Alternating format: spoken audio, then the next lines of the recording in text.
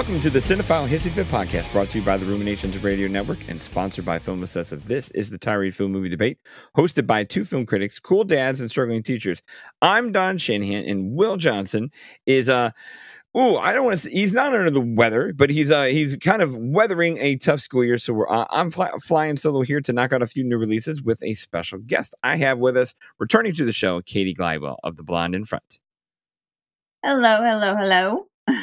So Katie and I are going to kind of take a couple of series here to knock out some recent new releases here in the fall that may or may not get some award season attention. I think there's some pieces and parts we hope they do. But in the meantime, you know how our format works. We're damn glad to have you. This is all for tantrum's sake, where shared passions and high fives wash away any place for hate. No matter what, we encourage you all to love what you love. But for now, the gloves are off and the hissy fit is on. This week, first up, we're going to talk about A Haunting in Venice, the third Hercule Poirot movie done by Kenneth Branagh. And our format is this. The guest will go first. They will get 5 uninterrupted minutes to shower their praise and state their how many case. The hater will follow with 5 uninterrupted minutes of their own to present their counterpoints with any matter of intellectual scorched earth. After that, we'll open it up for about a half hour, a shared conversation where the his fit really gets chippy. But with Katie, I don't know how chippy it's going to get, right? We're not ruffling feathers here. All right, let's get to it. Haunting in Venice. You're the first 5. Haunting in Venice.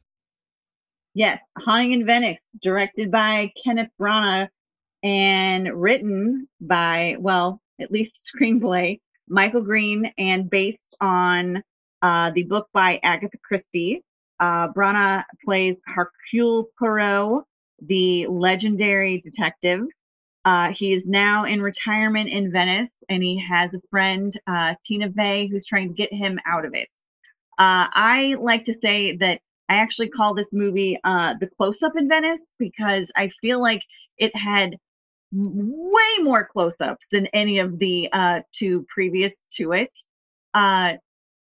Poirot reluctantly goes and ends up taking the case. There's mystery. There's a star-studded cast, as always. You have, Oscar winner Michelle Yeoh. You've got Jamie Dornan. Sorry, as I then stopped to think of who else is in that. Kelly Reilly. And, of course, Kenneth, who, I don't know what he did with this one, but damn, the main thing I noticed about this film is, wow, they really focused on how dreamy blue his eyes were.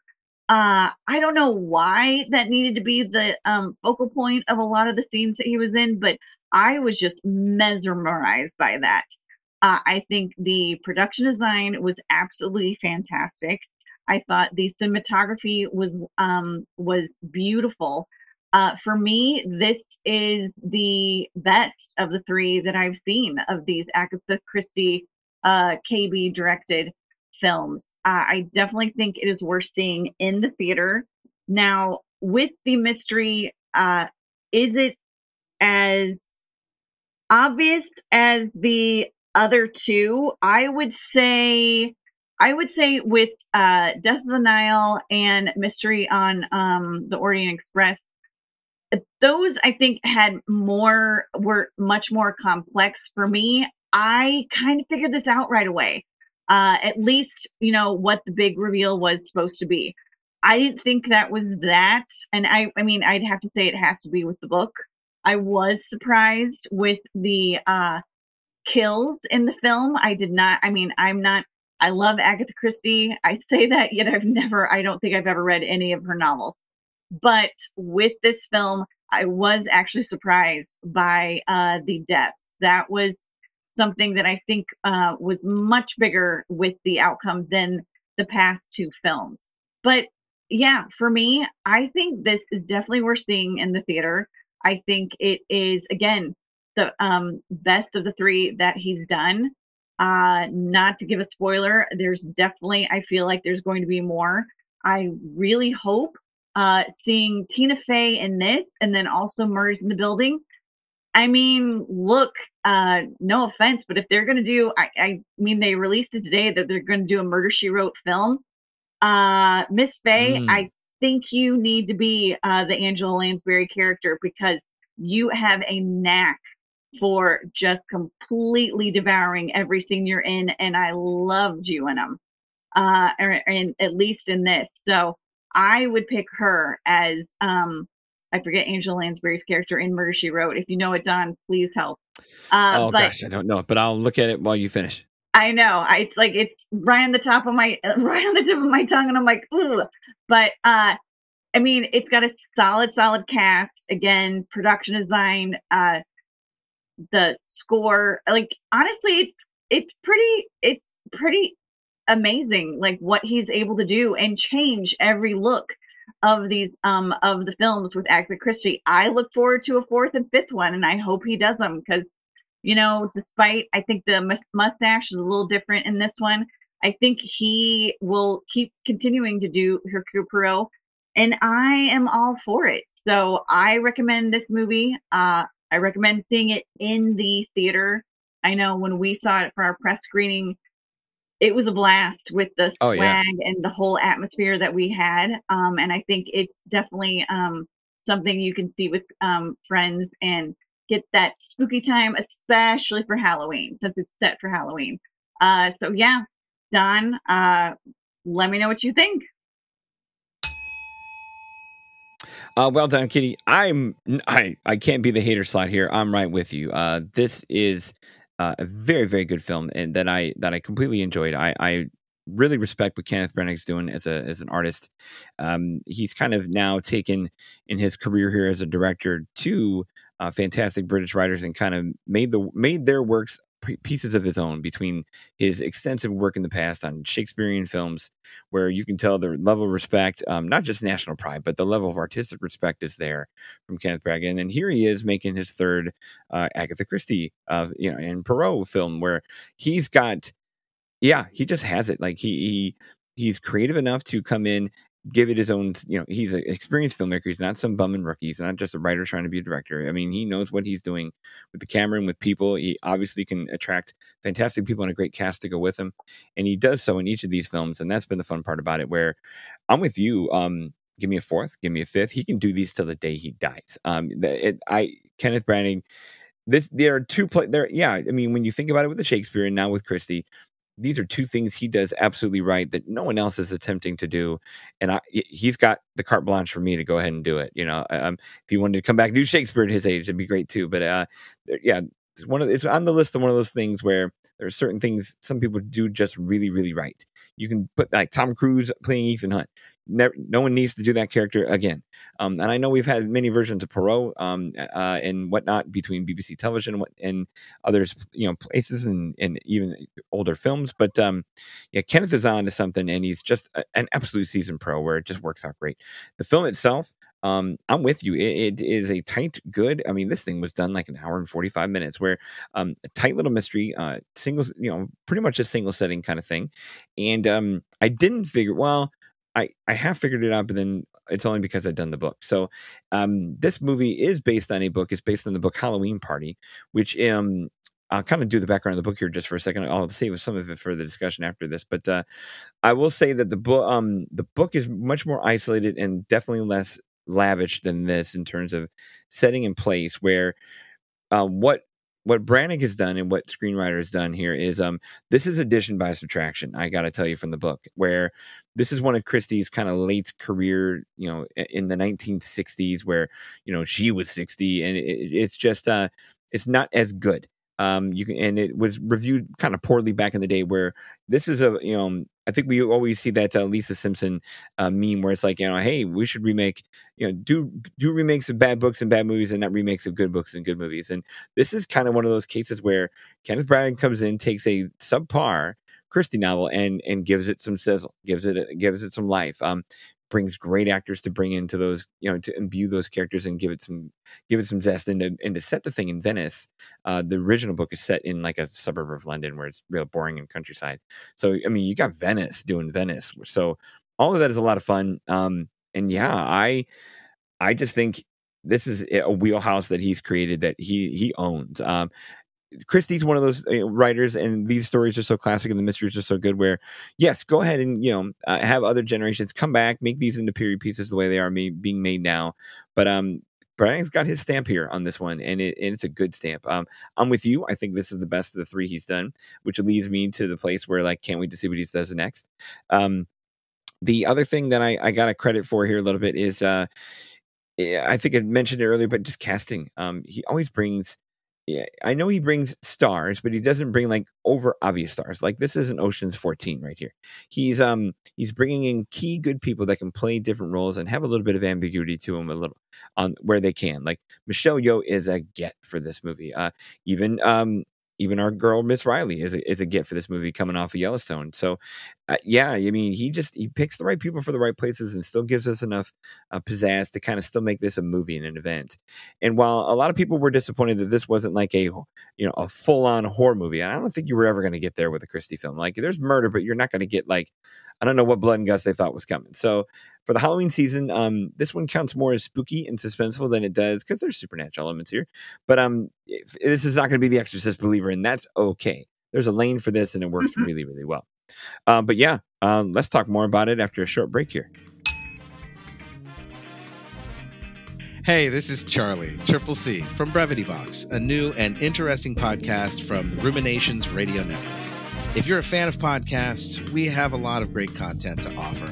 Come check out our diverse group of podcasts and hosts at ruminationsradionetwork.com. All right, welcome back. Yeah, Katie, I'll jump in and say it. Yeah, I read the novel. The novel is really boring. It's all surrounding a murder of a girl at a well-to-do Halloween party where they were drowned bobbing for apples, much like Poirot kind of shadows this part in the movie. He doesn't die, and no one dies by way of bobbing for apples or drowned or anything like that. But that's the whole impetus of the novel is, who would ever kill a girl over, bobbing for apples at a Halloween party. But this girl was kind of spouting off at the Halloween party that she has seen a murder and that she's seen a few things. And then she's kind of that braggart kid that no one likes. And, who would kind of, knock off the braggart, annoying kid. But hold on a second. She said she saw a murder. And so Poirot takes that opportunity to be like, to investigate the old murder that's kind of unsolved to kind of see where that can connect to the current murder, because is that an old murder getting covered up by, knocking off this girl? So it's a drier, less interesting, foppish British people kind of murder mystery with old flashbacks of history of little town this, little town that. Is not very exciting. It is one of those where you can kind of pick it up from the beginning, like, oh yeah, it's going to be this person. So the novel kind of is pretty basic as well. So to have this movie, narrow the cast down to just this Halloween party, put it in one setting and location versus the flashbacks and all the BS in the book. And yeah, like I said, the decadence of Venice. Yeah, this is a massive improvement from the book, I must say. Interesting. That is very interesting. And it is one thing about this film is like you have a mystery within a mystery within a mystery. Like it's not only one thing going on. Actually, there's 4 or 5 going on. Oh, yeah. That you find out and that are revealed, which I do have to say, I mean, that's a layer upon layer upon layer, which 1 or 2 of them I got, but the other 2, I was like, okay, you know what? I'm impressed. That really says a lot. And I forgot to mention Jude Hill, who the last time I saw him was with Jamie Dornan, who also played his father in Belfast. He, I think, is, besides Tina Fey, I thought he was an amazing standout. Yeah. Like, I honestly did not recognize him from Belfast. And yet when I was watching him, I was like, oh, that is where I know you. Hello. I'm glad I'm seeing you again in a film. And this is telling me I hope I get to see you even more. And if it's with Jamie Dornan and he keeps playing your father, you know what? Even better. I think you guys make an amazing duo. And their relationship and what ends up happening, to me, honestly, was the saddest part of the film. Yeah. Like, that was, I don't want to, no spoilers, give anything away, although this film has been out for a little while. But that is a very sad ending that, or a sad realization that I did not see coming. So kudos to them for writing that. Yeah. That plays well. I was wondering, because knowing the book, I'm like, how many children could they possibly kind of bring in here and kind of waste our time with a little bit? But for it just to be Little Hill was really well done. And again, Match with Dorno was good. The standout for me that I just did not see coming, uh, to kind of give a little sizzle to what could have been a boring role. I like Kyle Allen. I think Kyle Allen from The Map of Tiny Perfect Things and West Side Story did a nice job playing the jilted, I don't know, almost gold digging ex fiance of the previous death in this household that comes into play with this movie and whatnot. I liked his um I liked his haughtiness. I liked his vulnerable haughtiness. Like, he could easily just come in and be the a-hole, but he comes in and he still is the asshole. But at the same time, you can tell he's got some layers. He's got some storminess going on behind there, and we get revealed some of that there, and it plays out well. And I just like his part where he just comes in. Most people in this Halloween party are coming in with some grief and with some dourness to like the proceedings, because we have a seance, we have the Halloween, we have this nervousness of the storm, and he's kind of coming in just hot. He's coming in with some sizzle, coming in with some attitude, and I appreciate that in a movie where everyone can kind of walk around with the shrug emoji the whole movie, and he doesn't, and I'm kind of cool with that. So I was impressed by Kyle Allen. I thought he did a nice job. I could see that. Someone else that actually surprised me was Ricardo Scarmaccio, who plays Hercule Poirot's. I'm butchering this. Sorry, everybody. Who plays Poirot's bodyguard. And to me, I knew him from John Wick 2. That's honestly the only thing that I had known him for and recognized him for. But to see him in this, I don't know. He just had more of a bigger presence. I feel like in this film, for me, he just seemed more menacing, which is funny considering that the role that he played in John Wick 2. But I just felt like he just seemed to me like bigger and like more of a threat than I found him in John Wick 2. I don't know why. Kind of laying in the weeds, not front and center, right? Yeah. And I mean, he's supposed to be like, don't mess with this, my main guy and stuff. And I mean, it's a smaller role. He didn't have many lines, and yet he was someone that really, I thought, his presence was known whenever he was on screen. Yeah. I got to echo you with the kudos to Tina Fey. I mean, Tina Fey, this is the movie set in 1947, so 2 years after World War II. She kind of plays this very, I don't want to say eccentric, but just kind of this pushy, braggadocio kind of, murder mystery writer who is kind of borrowed. It seems like the plot is there that she's kind of borrowed some of the persona and plots of the real life mysteries that Hercule Poirot has solved and attempted to turn them or spin them into some of the novels and plots she's done. In the Christie books, she is a recurring character who shows up in many different adventures, which is kind of fun because, man, I would take this teamwork again between Faye and Brannick. I'm with you. Like, if she wants to play Murder, She Wrote, character named Jessica Fletcher, Fletcher, yes. Yeah, so professional writer, amateur sleuth, using her intellect and charm. That, I mean, you say intellect, you say charm, that's Tina Fey. Where 15 years ago, she would have made a dynamite Lois Lane. Now that she's, north of certain ages, the women casting and whatnot.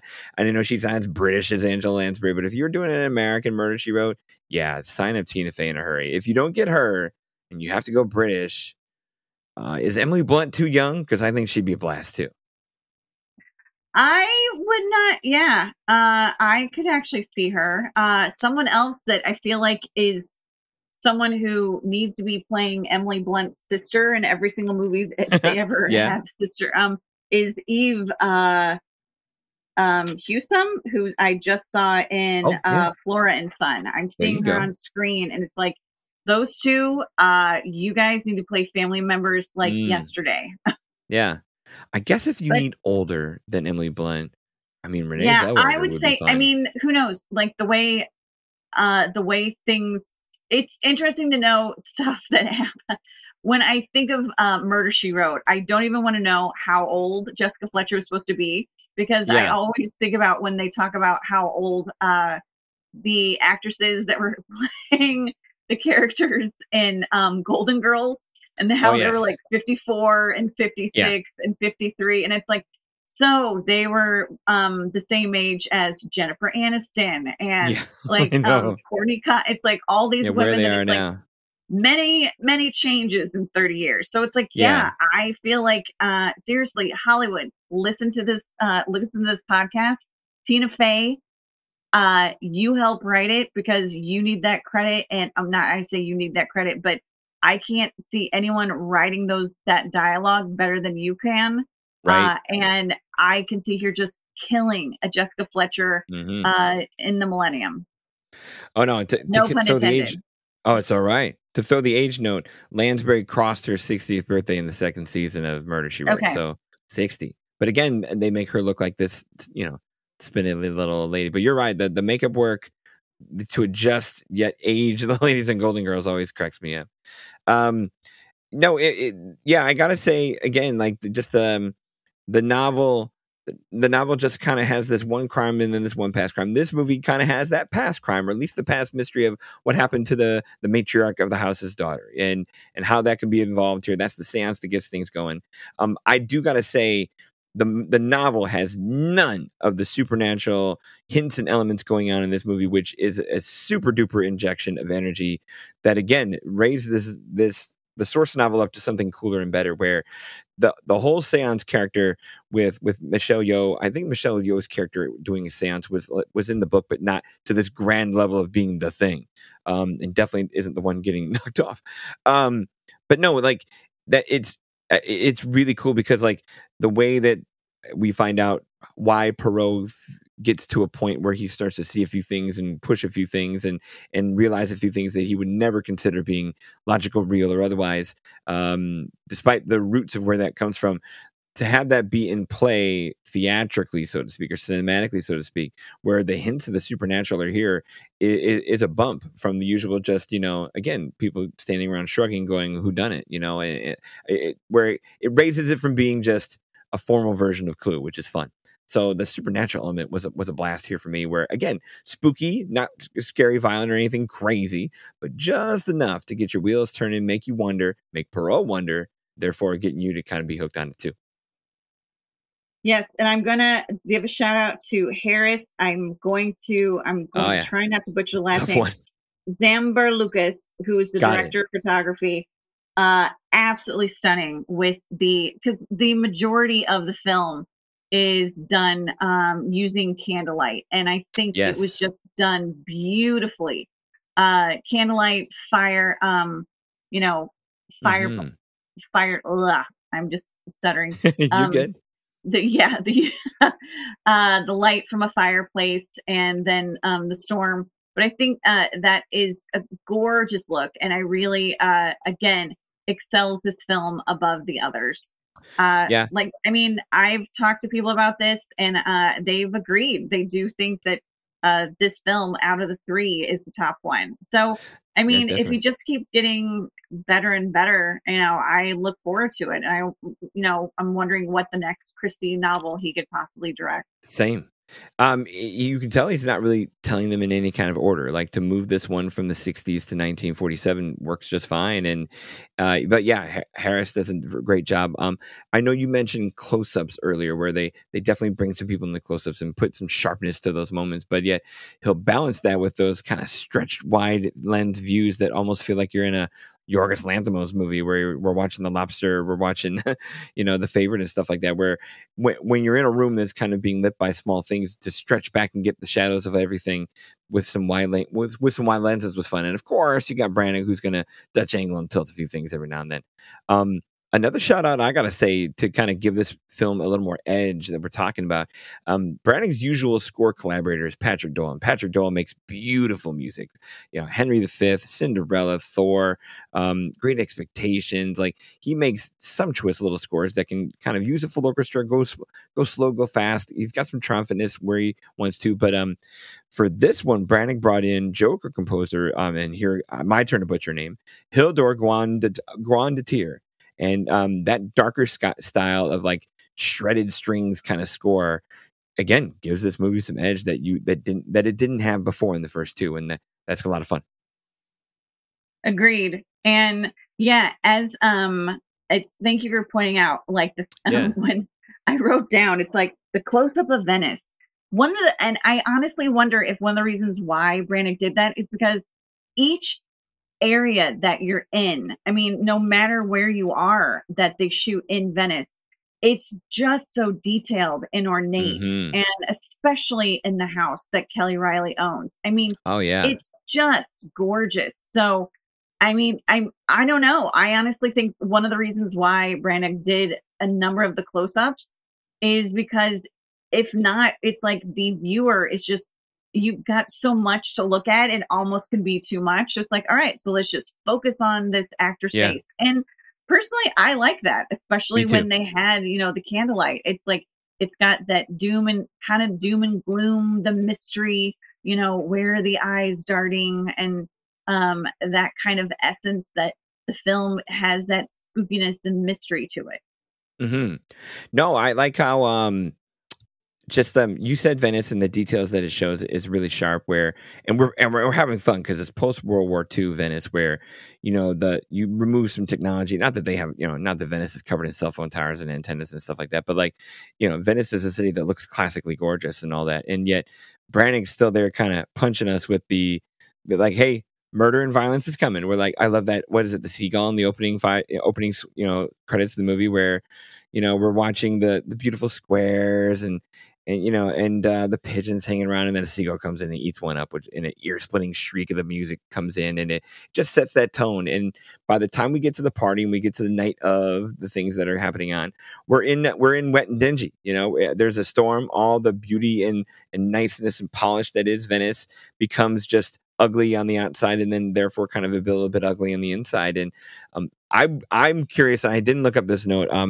I'm curious if those are sets, or if they found a great old house location, even if it's not in Venice, like with the walls, the frescoes, the heights, the balconies, like the curvatures and whatnot. Like, I gotta know where they made this movie, but I have to look that up while you're talking next. Yeah, go ahead.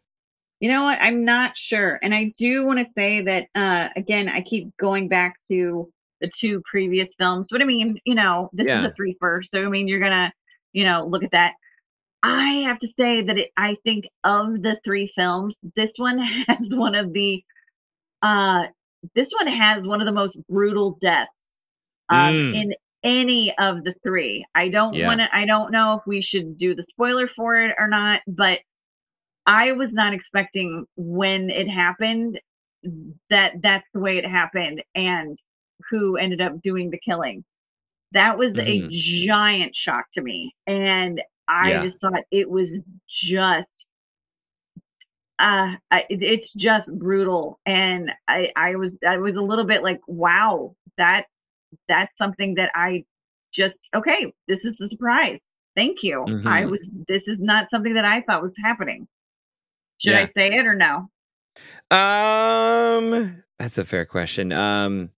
Well, I mean, it's no mystery because it's the first, 15 minutes of the movie.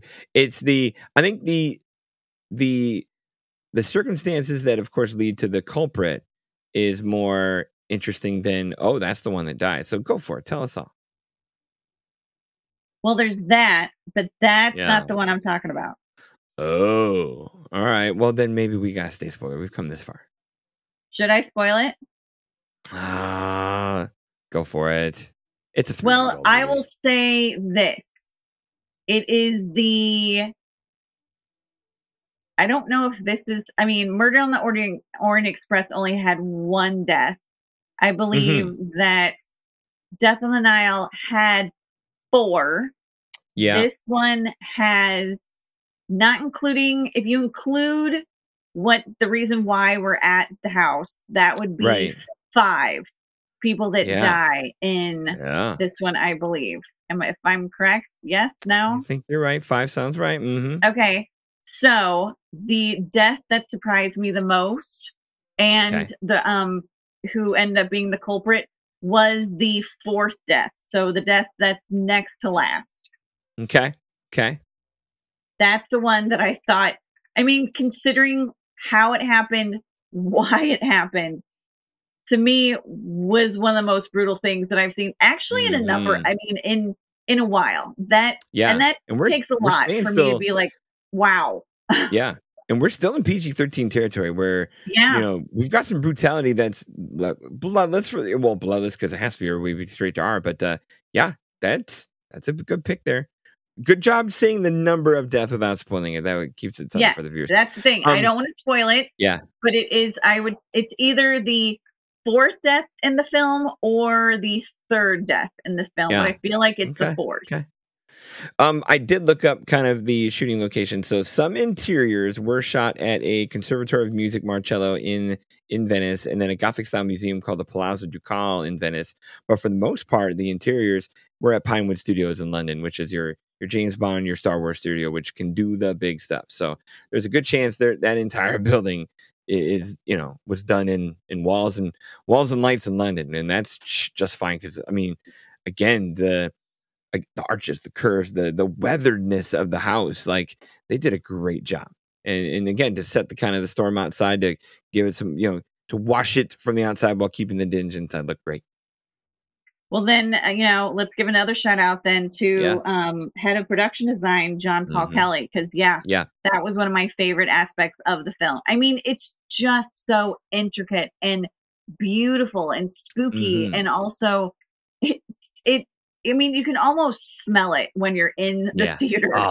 Good one. Like what that must, it's like, with the water, but it's also, this is a beautiful home that is like been kind of left to rot by the owner, only because of the despair and agony that she's in over the death of her daughter. And that's the reason why everyone comes in for a seance. And you can feel that. And you can almost taste it in the air when people come in. Not to mention the fact that the whole building and they do the legend and how that used to be a children's hospital and so many kids died and stuff like that. And I'm like, again, sometimes the movies that we're seeing, the stories that they tell inside the film is actually a movie I would want to see. Yeah. It's like, that sounds horrible. Yeah. But, again, this is beautiful storytelling that you have this visual landscape that these people that know their craft are doing so well. So kudos, Branna. I really hope that your Hercule keeps on going because, again, I just love to see who he gets in the films. And it's just a tour de force. Oh, I know. No, I got to give credit. My final credit kind of goes to the writer. Again, as the person who read this novel, because once I saw this movie was coming, I'm like, I'm going to go find that source novel, get the audiobook and knock it out. It's a short little 6-hour read. But again, you change from dreary London to, kind of lavish Venice, and you reduce the cast, reduce all the loose ends and whatnot, and kind of keep everybody over in one crazy night in one house. It is just super effective in terms of being a tight thriller. All the stuff you mentioned about like this children's hospital or orphanage backstory, none of that's in the book. It's brilliant that's the scope they gave around what this is, and for the fact that they don't even use the murder that's in Christie's book, where you just kind of use this idea of a Halloween party, kind of half a seance, your writer buddy tagging you, your writer rival tagging along. And for Brannigan, again, that screenwriter, is it, you mentioned earlier, Michael Green, who's done Logan, done lots of things. He's an Academy Award nominee. Their invention of all these things, again, it's rare that we talk about novels that are improved by their movies, but this is one of them. And I'm impressed. I'm with you. Make them till the day you die, Kenneth. These are great movies. Well, look at that. We're agreeing on this film already. So huzzah. I know, right? Well, Katie, tell the good folks where they can find you on social media. You can find The Blonde in Front on Instagram, YouTube, Facebook, and I also do video reviews with Postmortem Radio and Radio of Horror. Nicely done. All right, that closes us up here. So, folks, we now have merch. I can announce and say that from here. We have shirt, stickers, all kinds of different things. Find some sweet Cinephile Hitsafit swag on tpublic.com/user/Cinephile Facebook.com/Ruminations Radio Network. We have our store moved over underneath the shingle of the rest of our fine podcasts that are in the network, and that's where you can find some sweet looking swag and gear there. In the meantime, follow us on Twitter at CinephileFit, on Facebook at Cinephile Hisfit Podcast, and on Instagram at Cinephile Fit. Find both of us, Will and I, on Letterboxd to check out our film reviews and ratings. We are also on Rotten Tomatoes. At least the show is. We are charter members at the side of the Independent Film Critics of America. Thank you so much for your loyal leadership in our tussles and for connecting with us on social media. Cinephile Hisfit is a Ruminations Radio Network podcast sponsored by Film Obsessive and 25WL Media. If you enjoyed this show, the Ruminations Radio Network has more exciting programming with stellar hosts and spirited topics. Please rate, review, and subscribe to our show and others on iTunes, Spotify, and anywhere else you find your favorite podcasts.